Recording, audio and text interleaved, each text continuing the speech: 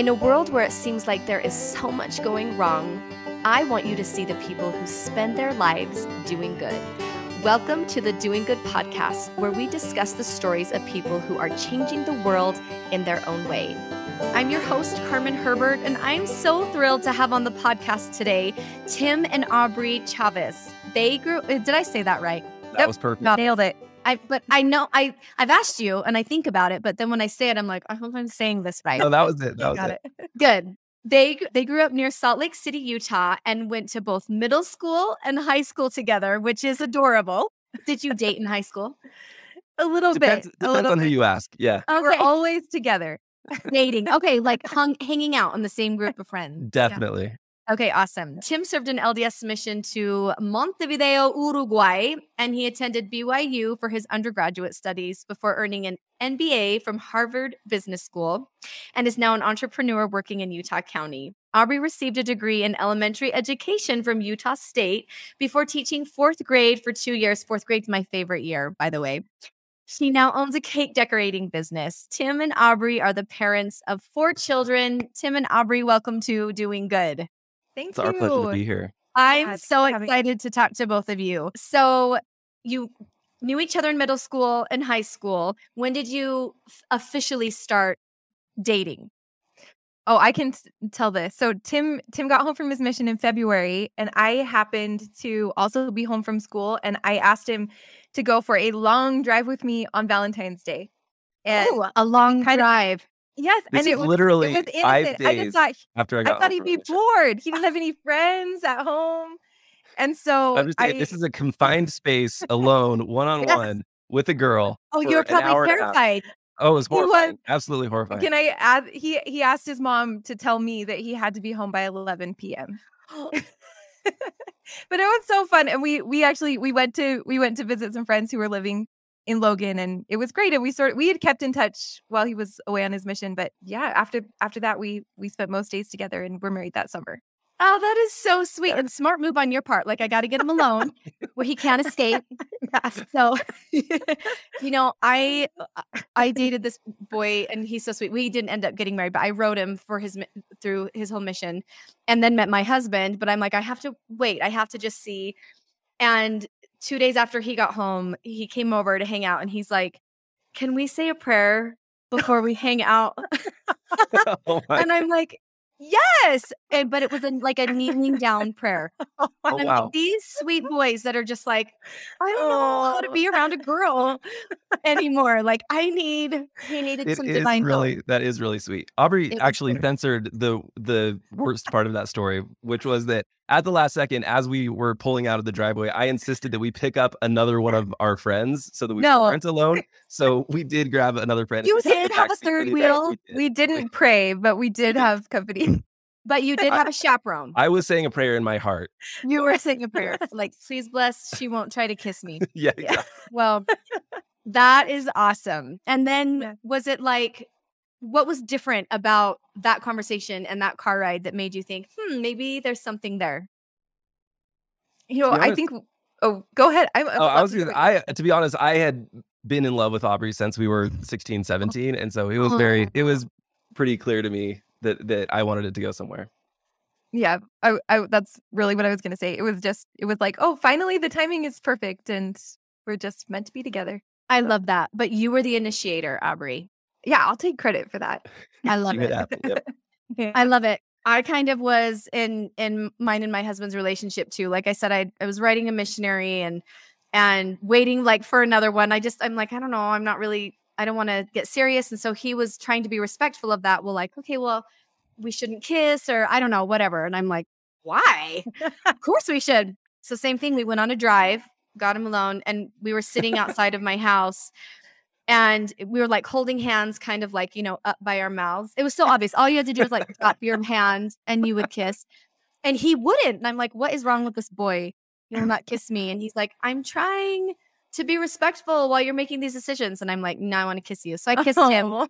And then, Wow. The rest is history. Oh, that's awesome. So good on you, girl. Sometimes these boys are just a little nervous and we got to make the first move to snag them. Okay. So I would love to talk about, Tim, you went to Harvard Business School, and Aubrey, you come from elementary education background. So tell me about how you both got involved in the Faith Matters organization, which is incredible. I'd love for you to tell our listeners what it is and how you got involved, obviously from a business standpoint, but then Aubrey, from elementary education, how has your degree helped you in becoming a part of Faith Matters as well? Yeah. Well, I can start. And I think we have to go back probably several years to explain why Faith Matters was interesting to us. Because after we got married, I mean, we were on the straight and narrow that, young Latter-day Saint couples are on in those years. Yeah. And everything was very smooth sailing for several years with our faith. And luckily it's always been smooth sailing with our marriage. But in about 2011, so this is 5 years after we got married, I started to really have some internalized doubts, testimony questions.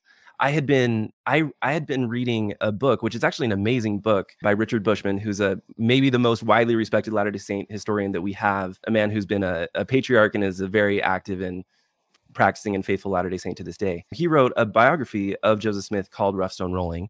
Yeah. And I read this book, and man, to be honest, even though it's the best history we have, it was so different than the narrative that I had understood, just growing up in primary and Sunday school and priest quorum, and even on my mission, sort of the simplified history that you present as a missionary. Right. That it did shake me, to be honest. But I was very afraid to bring that up with anyone. The fact that I was having questions, that I was having doubts, I felt like to some extent, Aubrey and I had built our relationship, and especially our marriage relationship, on the idea that this was a gospel that we were going to be faithful to for the rest of our lives. We had made that covenant in the temple.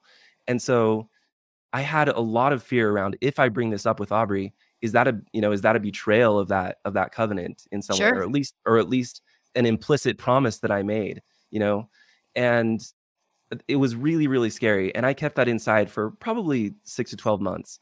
And there came a point where I felt like I couldn't hold it anymore. And to be clear, it wasn't just Richard Bushman's book. It's once you find something out, then you go Google it, and there's all kinds of sources, and you don't know where it's coming from, but it can be really scary. And this is more than 10 years ago. So this is before the gospel topics essays on the church's website. This is before Saints. And so it was a little bit more like unexplored territory for just a lay member of the church. Sure. And I remember distinctly one night we were driving home, and we had our two little kids in the back, one 2-year-old and one newborn, and I just felt like I couldn't hold it in anymore. They were asleep, and I just told Aubrey, hey, to be honest, like, I am feeling like I don't know if the church is true, and I didn't know what the reaction was going to be, and I was super scared. And, like, is she going to say, well, that's it for us? Like, I'm taking off, I'm taking the kids, whatever. And to be fair, I should have had a lot more trust and confidence in her, because her reaction is exactly what everyone in that situation hopes, which is she grabbed my hand and said, I don't know what it is, but we're going to go through this together. And that's exactly, and she never deviated from that at all. So Aubrey, do you want to pick up the story a little bit from there, maybe? Yeah. So I remember that night very vividly, because honestly, I'd never been able to actually hold that thought and like really consider it. Like, what if the church isn't true? Like, it was such a huge and central part of our life that, like, I just wasn't even capable of truly asking that question. And so I remember it so vividly, because it was the first time that I kind of felt like I was like having this I was like in the middle of a tornado, like, oh my gosh, like, it was so disorienting. Like, that is a real question. Like, oh my gosh, what if it's not true? And you mentioned, like, we grew up, we grew through these really formative years. Like, we had been friends since we were 12, and we had such good friends who sort of insulated us in a really healthy way for that stage of life. I think, like, they helped, they made it so easy to live the gospel, and like, they were the friends that, like, every parent wants their kid to have. It was easy to be good, and it was expected. Like, we held each other to such a high standard. And so I had literally never been, my faith had never been challenged, because it was easier to, like, the flow was going toward the gospel. Like the flow was having a testimony. And so it was easy. And so it was earth shattering. It was really scary. And I think another thing that became very clear in an instant is that I had been holding a lot of misconceptions about reasons that people leave the church. Like up until that exact moment, it was simple to me. Like it was simple that when people leave the church, it's because they get tired or they never did the work. They never put in the work to really gain a testimony. And it was like there was something moral attached to whether you believe or not believe. Yeah. And in that moment, like with all these years behind this relationship with Tim, it was so clear that like I know how good he is. Like I know how hard he tries. And so it was really clear to like something much bigger was going on. And it wasn't laziness or any sort of desire to do something easy. Like I could tell that this was so sincere and that it was coming, like it required so much integrity to talk about it. And I felt nothing but like love and respect, and I wanted to figure it out, because if he had a question, there must be something big that I haven't considered either. And so that was kind of like the kickoff. Like that was the beginning of deep faith. It was the beginning of real questions. Like it was the beginning of asking questions for the first time. And it was terrifying because we couldn't see where it was going. And for the first time I felt like I actually didn't have the answers. And up until that point, it had felt like I was asking questions, but I knew the answer I was going to get. And so I was always getting the answer I expected. And it was scary to ask questions that I truly didn't know the answer to. I think it's so brave to share this story, but also to be able to tell someone, I don't know this and I'm struggling with this. And I think sometimes we think, oh, but strength means that you don't ever question, and strength means that you just, no matter what, you keep going. And the scriptures tell us over and over to ask, seek, find out. It says, doubt not. And I think doubting and questioning are two very different things. Doubting is assuming it's wrong. And it's like, prove that this is right. Prove to me that this is right. And doubting is like, I'm first going to believe it's not true unless I find out. Questioning is, man, this has kind of rocked my world and I don't understand this. And I am seeking to find. And I think it's such a beautiful testament of your marriage that you sought together and that you clung to him and him to you, that you were the person that he turned to instead of a colleague or parents, or that he said, I need to talk to my wife. And that you said, okay, and then we are going to seek together. And I think that is such a beautiful statement that you said that was the beginning of deep faith. Do you feel that in having these questions and in walking through this darkness, it propelled you to even greater light and knowledge? Yeah. Yeah. Just go ahead, Aubrey.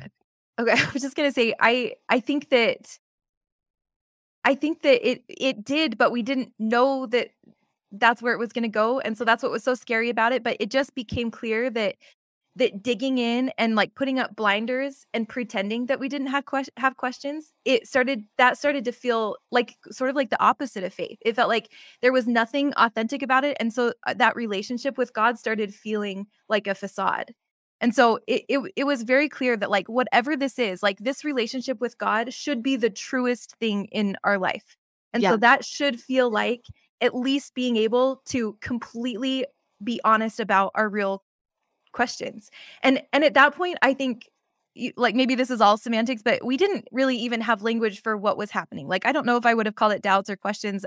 We were not cynical for sure, but I think we kind of like had this new commitment that sort of felt like a scary adventure. And that at first that just looked like saying the thing that was the scariest, like saying the fear that we had, which about our testimonies, like what are you really afraid isn't true. And like once you put it out, then like there's something, at least the shame starts to dissipate, and like when you can't talk about it, there's so much shame and fear that's like layering and layering that it's really hard to even recognize what you're actually trying to ask. Right. And so being able to talk about that with each other and be completely honest about the thing that we felt the most vulnerable about, that was the gift. Like that was the thing where we started to see faith grow, because we could at least practice like being honest with ourselves and then being honest with each other. And then slowly it felt like we started having an honest relationship with God. Yeah, and for me, one of my favorite books that we've read in the years since this happened is called Falling Upward by Richard Rohr, who's a Franciscan, so a Catholic priest who lives in a hermitage and has sort of dedicated his life to God in many ways. And his ideas have really begun to resonate with me. He's just the kind and thoughtful and loving person. But this book, Falling Upward, just the title of it, implies sort of a paradox. When you fall, you go down. Right. And what he's saying is that in order to have a transformation of your faith from something that relies sort of on certainty and doggedness and dogma, in order to and wants to get somewhere that's more open, and to use the word you used, Carmen, questioning, but not cynical, there is a letting go that's required. And that's the part where you fall. But I think, and this fits in beautifully with Latter-day Saint theology, like when you fall, there's always what we might call Christ's grace to catch us, and actually, in order to be caught, we have to fall. Like we have to stop relying on our own strength. And so this process, even though it was in many ways a darkness for us and a chaos for us in many ways, it was the first thing that taught us that letting go. And over time, and it did take a lot of time, we found ourselves in a much healthier place, in a place where we potentially know less than we quote unquote knew. But we're open to questions, and we're finding real resonance in our faith in new ways. I love that. And it's being members of the Church of Jesus Christ of Latter-day Saints. It's unique because when someone has a faith crisis or makes a difficult decision to leave, or they don't know if it's true, it's not just like, I'm not going to go to church on Sunday. It's your entire world. It's baptizing your kids. It's going to the temple. It's eternal consequences. And is there eternity? Does that matter? It's your lifestyle. It's what we eat and drink. It's what we wear, how we talk, how we dress. It's so integrated in every part of our lives, which would make something like this very scary and rock your world of like, well, but this isn't like, I don't know if I believe in God. Let's explore that. If that isn't true, or if I read something, then who? It's like you go back to, who am I? Yeah. Who am I? And what is our life going to look like? And what does that mean for our children and for their lives? And so that would really shake you to your core. That's right. And so I would love to dig deeper into each of your individual journeys with this. So Tim, when you were reading these things and when you started talking to Aubrey about it, was your intent to, I have to find out the truth then, if this is real or not? Or was it, I'm not sure if I need to stay? Like, what was your decision? Like, am I deciding if I'm going to stay even having read all these things, or am I going to get to the bottom of these things and find out if what I've read is true? Yeah, and to me, those were really one and the same thing. Okay. And I think a lot of people, and not everybody, but a lot of people see it this way too. Like, if the church, quote unquote, if the church is true, then you're going to stay. And if it's not true, then you have to leave. I see it a little bit differently now, because I don't think that even the phrase that the church is true or the church is not true makes a ton of sense, because even though we believe and we see evidence of God and Jesus Christ's hand everywhere within the church, it's also an institution that is run by humans. And God, I think, is constantly having to put up with all of us, all the way up and down in every calling. I'm the ward organist / primary pianist. And it's like, my humanity is going to be injected into those callings no matter what. And I feel bad about that, but that's the case in the church across every calling. And Yeah. so to me, like I said, I don't necessarily think of it in terms of the church is true or the church isn't true. It's more like, is God's hand here? Yeah. And am I connecting both to God, and is that connection causing me to connect outward to people, both in these sort of concentric circles with Aubrey, with my kids, with my community, with others. And I have found over the years that is happening. Like, I am finding something truly transcendent in my faith experience at church, and it has changed and is changing who I am in my relationship with everybody else. And so, but that was not my perspective. To get back to your question at the beginning, it was like, if this is true, I'm staying. If it's not true, I'm leaving. And so then you go crazy on your research. Then it's like hours and hours daily online. It's listening to podcasts, it's reading books, just like trying to get to that question. Just maybe the next thing I'll read will prove to me that the church is true. And that journey, that can take a while. Yeah. Before a perspective can start to change. I will say that one thing that really helped us was listening and reading the work of Terrell and Fiona Givens. I don't know if you've come across their work in the past. Yeah. Mm-hmm. Oh, but they're just incredible. And we discovered them maybe in 2012, 2013 type of time frame. I remember Terrell going on a podcast and being asked some pretty difficult questions, about the historicity of the Book of Mormon. And one specific thing the podcast host said, "Okay, horses in the Book of Mormon. What do you have to say about that, Terrell?" And Terrell said, "Well, I would say that that's a problem." And my mind basically exploded, because for someone who is, and now we know Terrell personally, as faithful and dedicated and active and loving as he is, dedicated to not just religion or faith, but dedicated to our tradition, to the Church of Jesus Christ of Latter-day Saints, for him to hold both of those things, like, well, that seems like a bit of a problem to me, and this is how I'm living my life.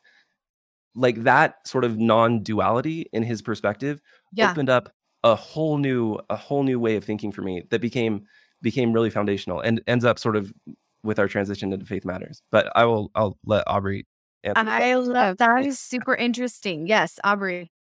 So I think we kind of started in very similar places. I literally had a Google Doc where I with two columns, like things that made me feel like the church was true, things that made me feel like this was a fraud. Like, I was literally like keeping a list, because in my mind, everything depended on that. Like, if it wasn't true, I felt like we morally, like, we needed to leave. Like, we should leave, because we should go find something that is the true thing. And so it was terrifying every day to like have this question weighing on my mind. And I remember also the feeling that faith was very out of my control. I felt like I woke up in the morning and it was like taking my temperature. Like, how did I feel today? And that was a really scary thing, to just feel like I had no agency here. It was like, it was a feeling. It was like, do I feel like I believe? And like, I'm trying to convince myself.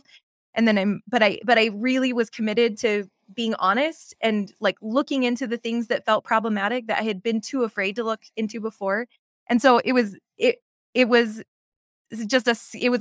scary thing every single day. And I feel like, looking back, like, the arc of the journey looked like very black and white thinking at the beginning to something that is a lot more fluid and open. And I feel like I'm able to feel peace in uncertainty. And I was completely incapable of that in the beginning. And something else that Terrell said, I think maybe even in the same interview, is this, he sort of talked about faith like it was something that you couldn't be compelled to feel. And so I remember his example was like gravity. Like, every time you drop something, it's going to fall. So you're kind of compelled to believe that gravity exists. You don't really get to choose that, because every time you drop something, you'll see it.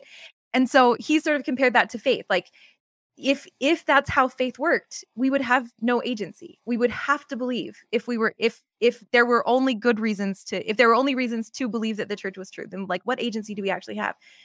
And so I started this new idea that, like, maybe there will always be reasons to stay and reasons to go. And like, maybe faith looks like making that choice for myself, even though it's not clear, like, even though there's no certainty.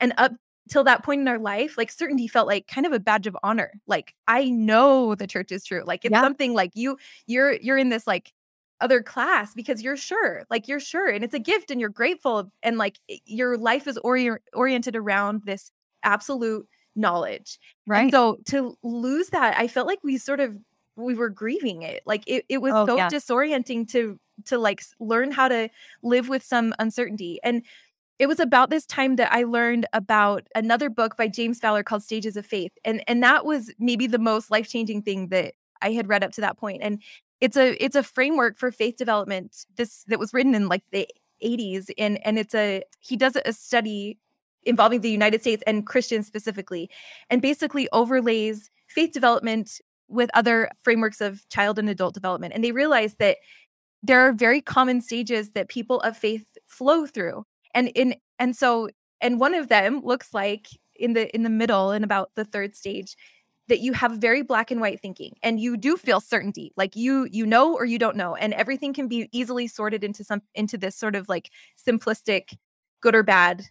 And I really identified with that. Like I absolutely knew what that stage felt like, and I was very comfortable there. And then in the next stage, you have what he calls a leaving home experience. And that can be is a faith crisis for a lot of people, especially if you experience it later as an older adult. And it looks like disorientation. It can look like depression. It can look like anger. But basically the faith of your childhood sort of deconstructs and everything starts looking different. And it's a really scary stage. But then you keep moving through that. And the fifth stage looks like sort of a reintegration of your original faith. And so maybe it looks like returning to the faith of your childhood. Maybe it just looks like being at peace with what you had as a child, but you're reintegrating other wisdoms that you learn as an adult. And it feels less like an either or and more like a both and. And so I could read that and like hear it, but I didn't feel that peace at all. And I think that's something we're still working toward, but it gave me a vision of what faith could look like later. That what we were experiencing was this very turbulent fourth stage. It was this really turbulent deconstruction, and that wasn't the end. And I thought it was. Like I thought we had hit a wall, and like I couldn't see. I thought I was losing faith. Like I thought I was like in this free fall that was terrifying. And so he sort of like gave me a vision to realize that like this could actually, this honesty and this seeking could actually be a maturing of faith, and there could be connection on the other side of it. And that gave me so much peace, even though it was still really scary, and it took so many years to just kind of be able to tolerate uncertainty. That like gave me the vision. And I would describe now, I think the reason that it feels like a deeper faith now is that I still have a lot of uncertainty. Like I don't have answers to a lot of the things that were really bothering me 10 years ago, but I feel like there's peace in the uncertainty. And I really think that that's what the Bible is talking about when it says the peace that passeth all understanding. Like to me, that's what that means now. Like I really can't explain it. I can't explain horses in the Book of Mormon, and I can't explain polygamy, and there are a lot of things that are uncomfortable, but I feel like there's peace in the fact that this is still working as my vehicle to connecting to God. And so all those things, Carmen, that you mentioned about your community and like your lifestyle, like I really do value those things. And I felt like I had to trade them if I couldn't prove that the church was true. And over the years, what started feeling more comfortable is that I could choose to believe that those things were valuable, even if I could never prove that the church was true. And that all by itself was just gave me this feeling of being settled inside all the uncertainty. And there is so many, I love what both of you said. And Tim, when you talked about, the fallacies of man, like we are all imperfect, and we all make mistakes. And you hear about people that are in leadership positions saying or doing something that you're like, that seems odd. That seems weird. And I loved Elder Holland's talk he gave a few years ago when he said, Heavenly Father has to deal with imperfect people, which may be incredibly frustrating for him, but he deals with it. And that's how it is. It's like you guys make mistakes, and really dumb mistakes sometimes, but that's who he has to work with.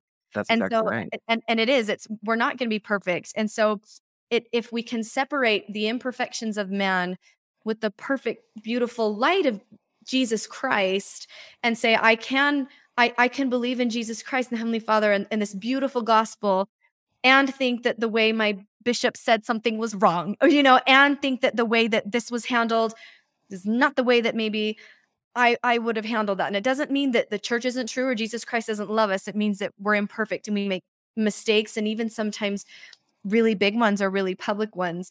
But the blessings that the church gives, I have 4 boys, 2 are in young men's right now, and watching them have this community of instant friends in our neighborhood, a safe place to go where they feel loved and accepted every week on Wednesday and every week on Sunday is incredible. And I had surgery a few weeks ago, and I have this community of women in my Relief Society reaching out saying, how can we help your family? How can we take your kids for a couple days? How can we bring you meals? Just the sense of community that the LDS Church brings to, like you said, is such a gift. And there are just so many wonderful things that have nothing even to do with the doctrine, but just that the church can bring to your life as well. I totally agree with this. Sorry. I bet we're going to say the same thing. Are you going to I don't know. England? Yeah. Yeah. Okay. Go ahead. I was going to say, there is a Latter-day Saint. He's passed away now, but several decades ago, he was writing and thinking a lot as a scholar named Eugene England. And he's really just an incredible guy. And actually, Terrell Given's latest book, I believe it's his latest, is a biography of Eugene England. But he wrote an essay that's been really, really impactful for both of us called "The Church is as True as the Gospel," which to our Latter-day Saint ears can sound like really heretical, when you hear it right away, because we're so used to saying, the gospel is true, don't focus on the church. But like you're saying, Carmen, the church itself does bring us actually so many good things. And it's like the good things where it's like, you've got a community, like you said, you've got a community of friends and support when you're going through difficult times. And we see that too. But it's also the really difficult and hard interactions.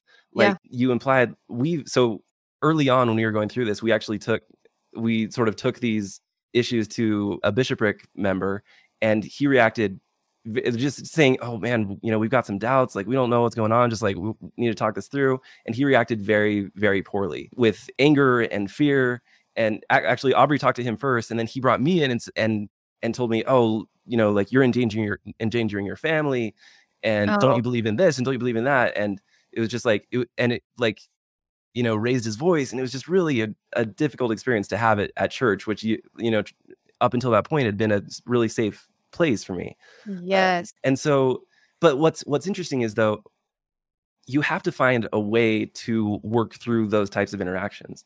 And at that point in my development, I hadn't dealt with that. And so it actually, what those types of interactions offer you is room for growth in a way that you've never grown before.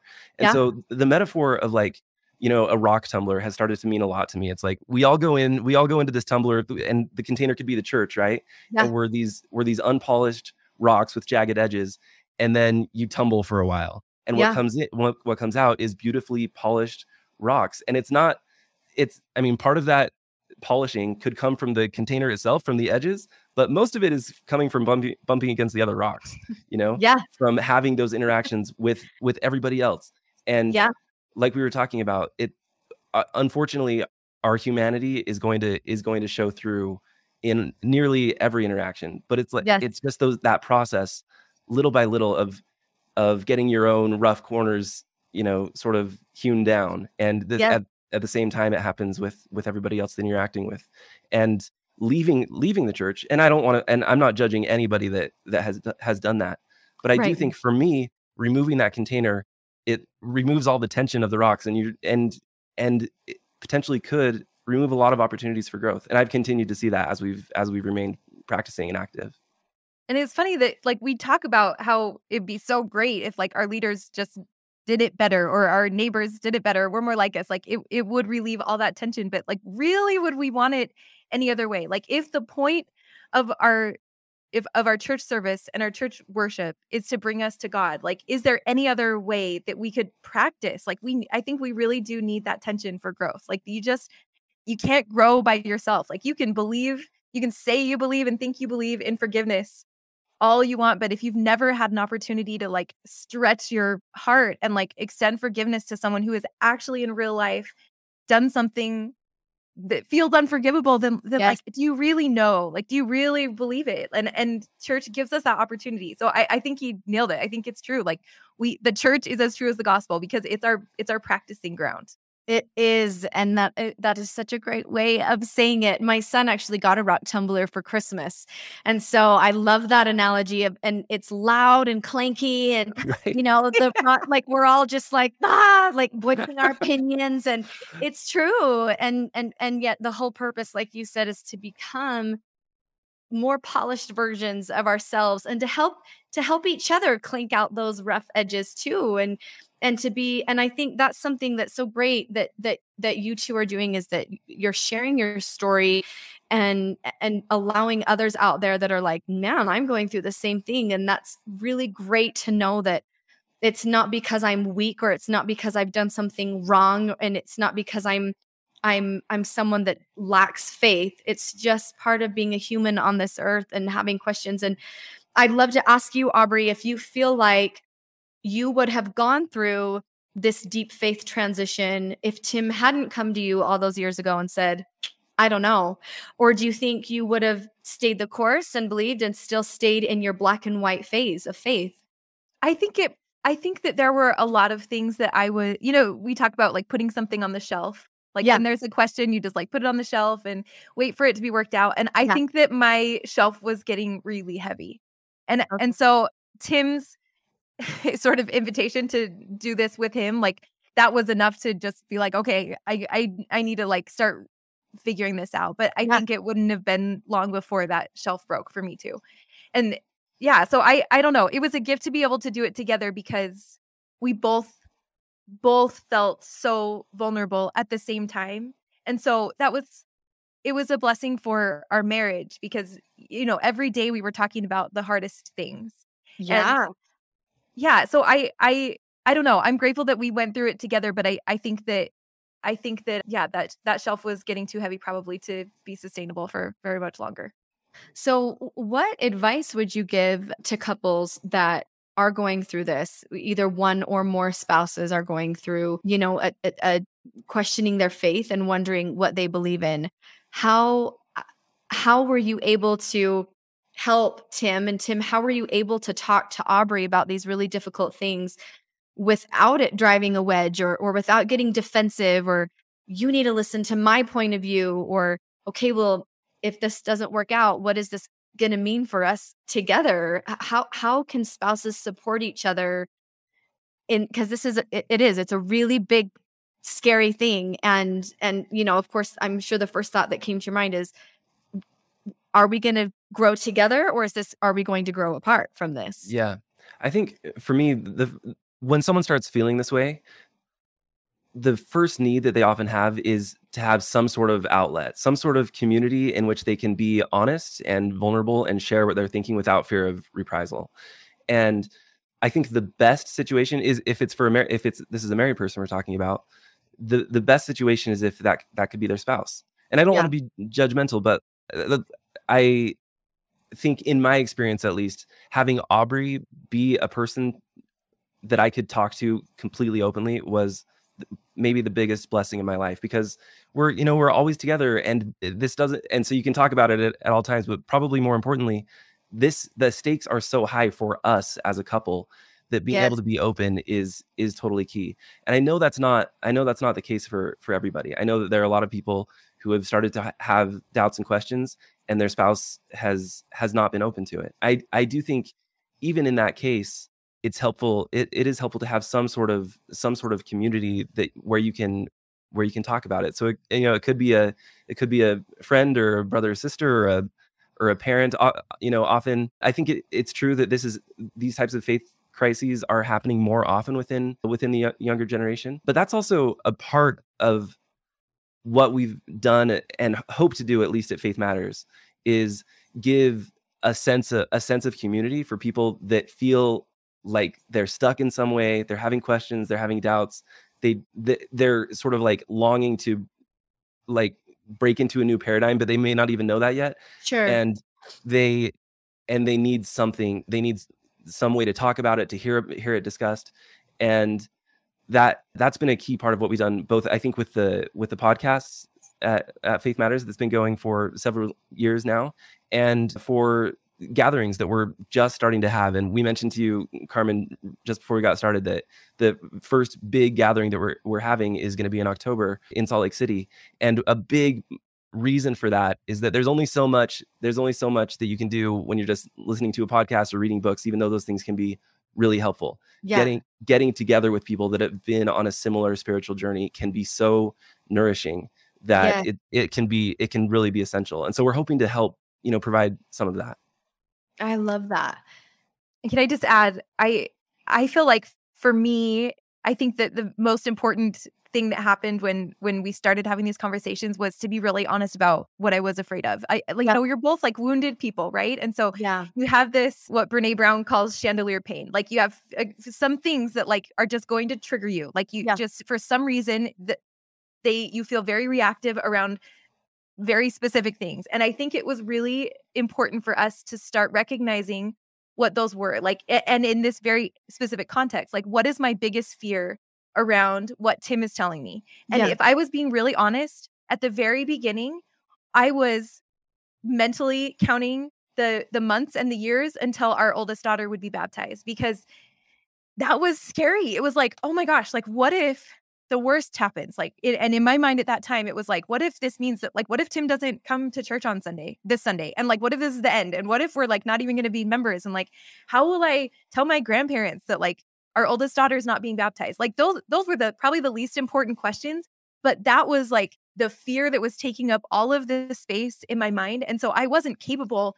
of having real conversations, because what I was actually thinking about is like, you have to baptize our baby. I don't know how to deal with that. Like, I don't know how to do that if you don't. And so once I could kind of digest, like, what am I resisting so much? That made me able to be more open to a real conversation. And I think once we both were able to do that, like really digest the things that scared us most and the things that we were resisting most, then like it just, you can just feel the relief. It's just like the pressure just leaves and you're able to like have real conversations. And the other thing that was so helpful was just deciding early on that like we would really be able to trust each other deeply. And what that really looked like was that as we kind of asked the hardest questions, we felt it was a really fluid situation. And so it was a gift to be able to trust that I could say my worst thoughts, like say how maybe I was like feeling really angry one day, and I felt like I could trust Tim enough to just say exactly how I felt in a completely like undoctored way, and I could trust that like he would just keep that, and like he wasn't gonna call my mom or so, he wasn't gonna, and he wasn't even gonna hold me accountable to the things that I was feeling that day. We just needed a place to like to be able to express the hardest feelings, because it was a roller coaster. And I think it would have been so hard if we had felt like we needed to be reasonable every second and only say what our very best selves wanted to say. Like we had to, it was a wrestle, and it was so nice to be able to do that together and trust that he would believe in my best self. And, and if I wasn't being my best, that he wasn't going to hold that against me later. And I think those situations just made us so close. And at the end, I think that the lesson we kept learning together was about just acceptance, like just what Eckhart Tolle calls radical acceptance, that whatever Tim did bring to me, I had to learn to just accept, like not resist it in any way. And if I could just completely let go of resistance and completely accept what he was saying, then I could feel peace no matter what it was. And it was the same for me. Whatever I was feeling in that moment, if I could just totally accept that for some reason today I feel godless, like I just feel like there's no one there. If I could accept that and not resist the thought, it made it so much easier to kind of move through those feelings and keep learning and keep studying. And it was the resistance that felt like torture. Resistance just crushes you. And so that was something we had to, we're still practicing. Yeah. Oh yeah. Just allowing yourself to be completely honest with your emotions and feelings and not judgmental about things. Yes. Did you feel like, Tim, you leaned into or away from the gospel when you were going through this faith crisis? Do you feel like you doubled down on your scriptures and going to church? Did you take a break? What was beneficial for you? Because obviously you have stayed, and you said you have this deep faith, and you're involved in this incredible foundation, Faith Matters.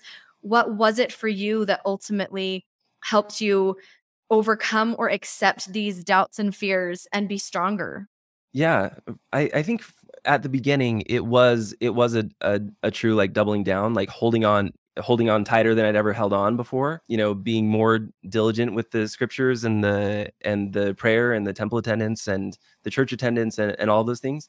But the problem was, and I think you'll hear this from a lot of people that have gone through faith crisis or even that have left, that didn't seem to be helping.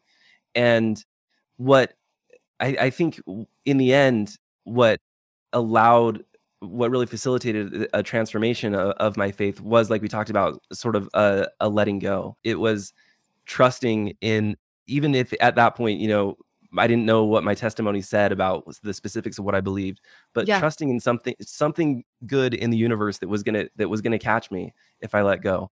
And for me, it was never part of my path to stop going to church or to stop praying entirely or anything like that. But it was a total, at some point at least, there was a total acceptance of uncertainty. Just I'm starting with an I don't know. And like we talked about too, being honest about that with Aubrey was totally key. And it wasn't starting from nothing, by the way. That's not really what I'm saying. Like that, the first half of life, like the foundation that I was given in the church of not just belief in heavenly parents and in Jesus Christ, but in foundational principles like honesty and forthrightness and trustworthiness and charity and hope and all of those things. That's a foundation that I was building on, even when I got to that point where I said I don't know. I don't mean it for me. This deconstruction was not a wipe the slate clean and start from nothing. Well, because what would be the point? And that's a really interesting thought, because what would be the point of anything if there was no goodness or evil? Why would we need to be honest or treat others with kindness and respect or reach out to those in charity and love? So that has helped me when I've been like, oh, I do not understand this, or this is really hard for me, or even when I've really diligently fasted and prayed for something that hasn't come my way, that I thought I've done everything that was asked to do, and this has not happened for me. And I've had my testimony, I've had to really think, do I really believe God is listening? There have been nights where I've cried out and been like, I don't know if anyone can hear me. I don't know. I believe, but I don't know. And that's a scary thought too. Like, I really hope with all my heart that there's someone there. But then it goes back to, I've had the same things, like, okay, treating others with kindness, being honest, being good, helping others. Why does that matter? Is there a force for good and evil in this world? Okay, if there is, what is that force? What is the force for good? And what is the force from evil? Is it God and Satan? Is it energy? Is it, and then work up from there. So I think that's important with people that are listening and too, that are like, well, but then what about polygamy? And it's like, okay, but we don't have to go there yet. Go back to good. Is there good and evil? And I know that there is, because I know there is evil. I know there's evil and there's darkness. And if there is, there has to be light. And if there is, what is that? And who is that? Yeah. And there are times, and sorry, I didn't mean to cut you off, Carmen. No, please. But I was just going to say, even in the times where you don't know what the source of that good or evil is, you can continue to choose good. Yes. And just the choosing good, I think, can be in many cases the next step forward that you need to take. This is one of the terrifying things about faith crisis, is that we're always catastrophizing, sort of like Aubrey was talking about, like thinking 6 years in the future to our daughter's potential baptism, or thinking all the way into the eternities. Like it's you can feel like everything depends on me figuring out what the rest of eternity looks like right now. And it just doesn't work that way. And all you need to do, this has been true for me at least, all you need to do is take that one next step forward. And I love what you said about good and evil, Carmen. Like that, I've come back to that many times. Like, it is clear unfortunately, that there's evil in this world. And that also the fact that there's a shadow proves that there's a light, and we can always take one step forward, choosing the light, regardless of how much we understand what that is. I love that so much. Yeah, Aubrey, what are your thoughts? Yeah, I was just going to add that at like my very lowest points, there was something that Thomas McConkie said on our podcast once about following your energy. And I've thought about that a lot, because I think that is kind of what it came down to for me when I was feeling the very worst. So when I felt the most disconnected, and I truly felt like I couldn't feel the spirit in the way that I had always defined that. Yeah. But energy felt like something accessible to me still. Like I could feel where I felt drawn and where I felt kind of excited, and like what literally gave me energy and what felt draining. Yeah. And so when I was at my lowest, like that is often, and I still really value this. Like sometimes I don't know if it's the spirit. Like everything feels very, very fuzzy, but I can always tell what drains me and what gives me energy. And that is my compass. Like that, I think that is how the spirit speaks to me. But when the language that I had for the spirit was, warm whispers and like comfort, and like some of that just felt gone. Like I didn't feel like I was feeling that at all, but I could always recognize where it almost just felt like my body was moving without me. Like this thing feels like just so exciting. I'm going that way. And I've learned to like really trust that, and that always feels accessible. Like no matter how dark things feel, like this feeling of being drained or being energized always seems like an easy way to tell like which direction is right. Yeah. Well, and I think universally, and Thomas, his story is really interesting too, leaving the church and moving to China and experiencing Buddhism, and then ultimately coming back, but with this amazing new perspective on life and religion and good and bad and energy and all that. And I think there's this universal, seeking that comes down to what does your soul know? Like sometimes we can get so caught up in what our brains know and what we feel but ultimately which is why I think prayer and meditation is just crucial now more than ever, is that when we are still and we just allow ourselves to feel the energy, feel the spirit, what does your soul know? And sometimes when I'm trying to teach my boys the gospel principle, or we're watching General Conference, and I'm like, they are getting nothing out of it. They're like literally fighting and screaming. I have to, like, their eyes are not listening, their ears aren't, but their souls are. And I think that we pick up and we feel, and when we can allow ourselves to be still, that there's that knowing, there's that knowing that you guys have talked about, that we do know, and we can feel it even when our minds try to maybe complicate it too much, is that come back to that stillness and that knowing of, okay, I can't explain this, but here's what I feel, and I'm going off of that for now. Yes. Yep. I love Beautiful.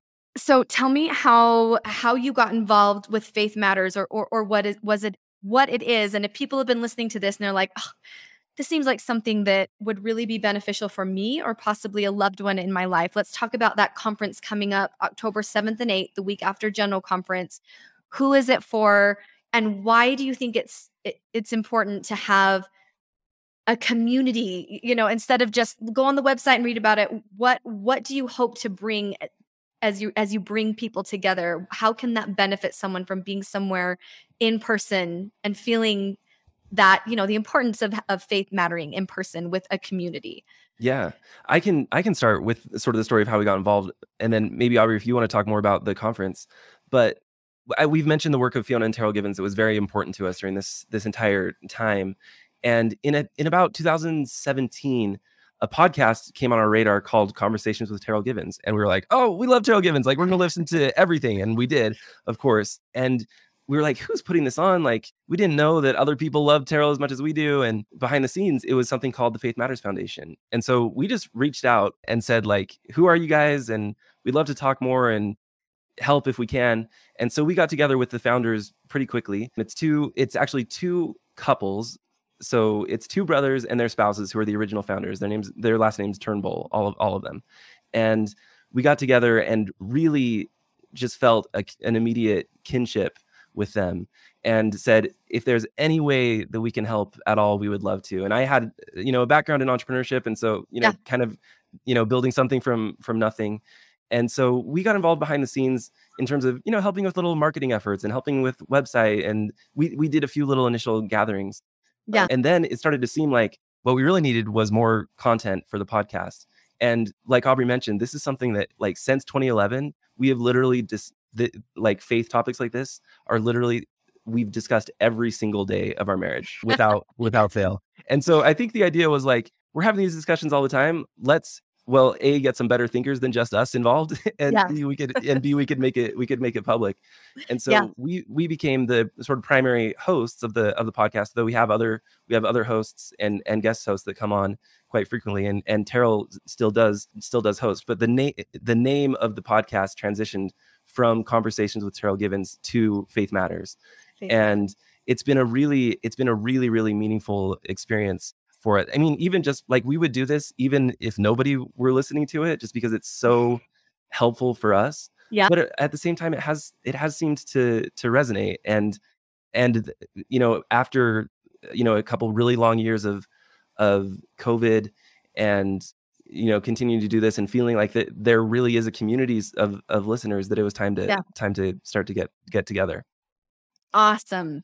And I would just add, I feel like we've been doing the podcast for a couple of years now, and I think that the most common message that we get is something that feels kind of like confiding, like someone confiding that like they are quietly having this really difficult faith crisis and they don't know who to talk to, and they think that they're the only one in their ward. And it's just I get that. Like it is such an isolating experience, and it kind of feels like a confession. Like it feels like to admit to anyone feels like you're admitting like this hard, awful thing. And I just wish I could like gift everyone this assurance that like they're definitely not the only one in their ward, and that there isn't anything to be ashamed of, and that this can really be a signal that your faith is growing and maturing. And like it is such a gift to be able to wrestle in this new way. Like they're just the growing pains hurt, but like it's so fruitful.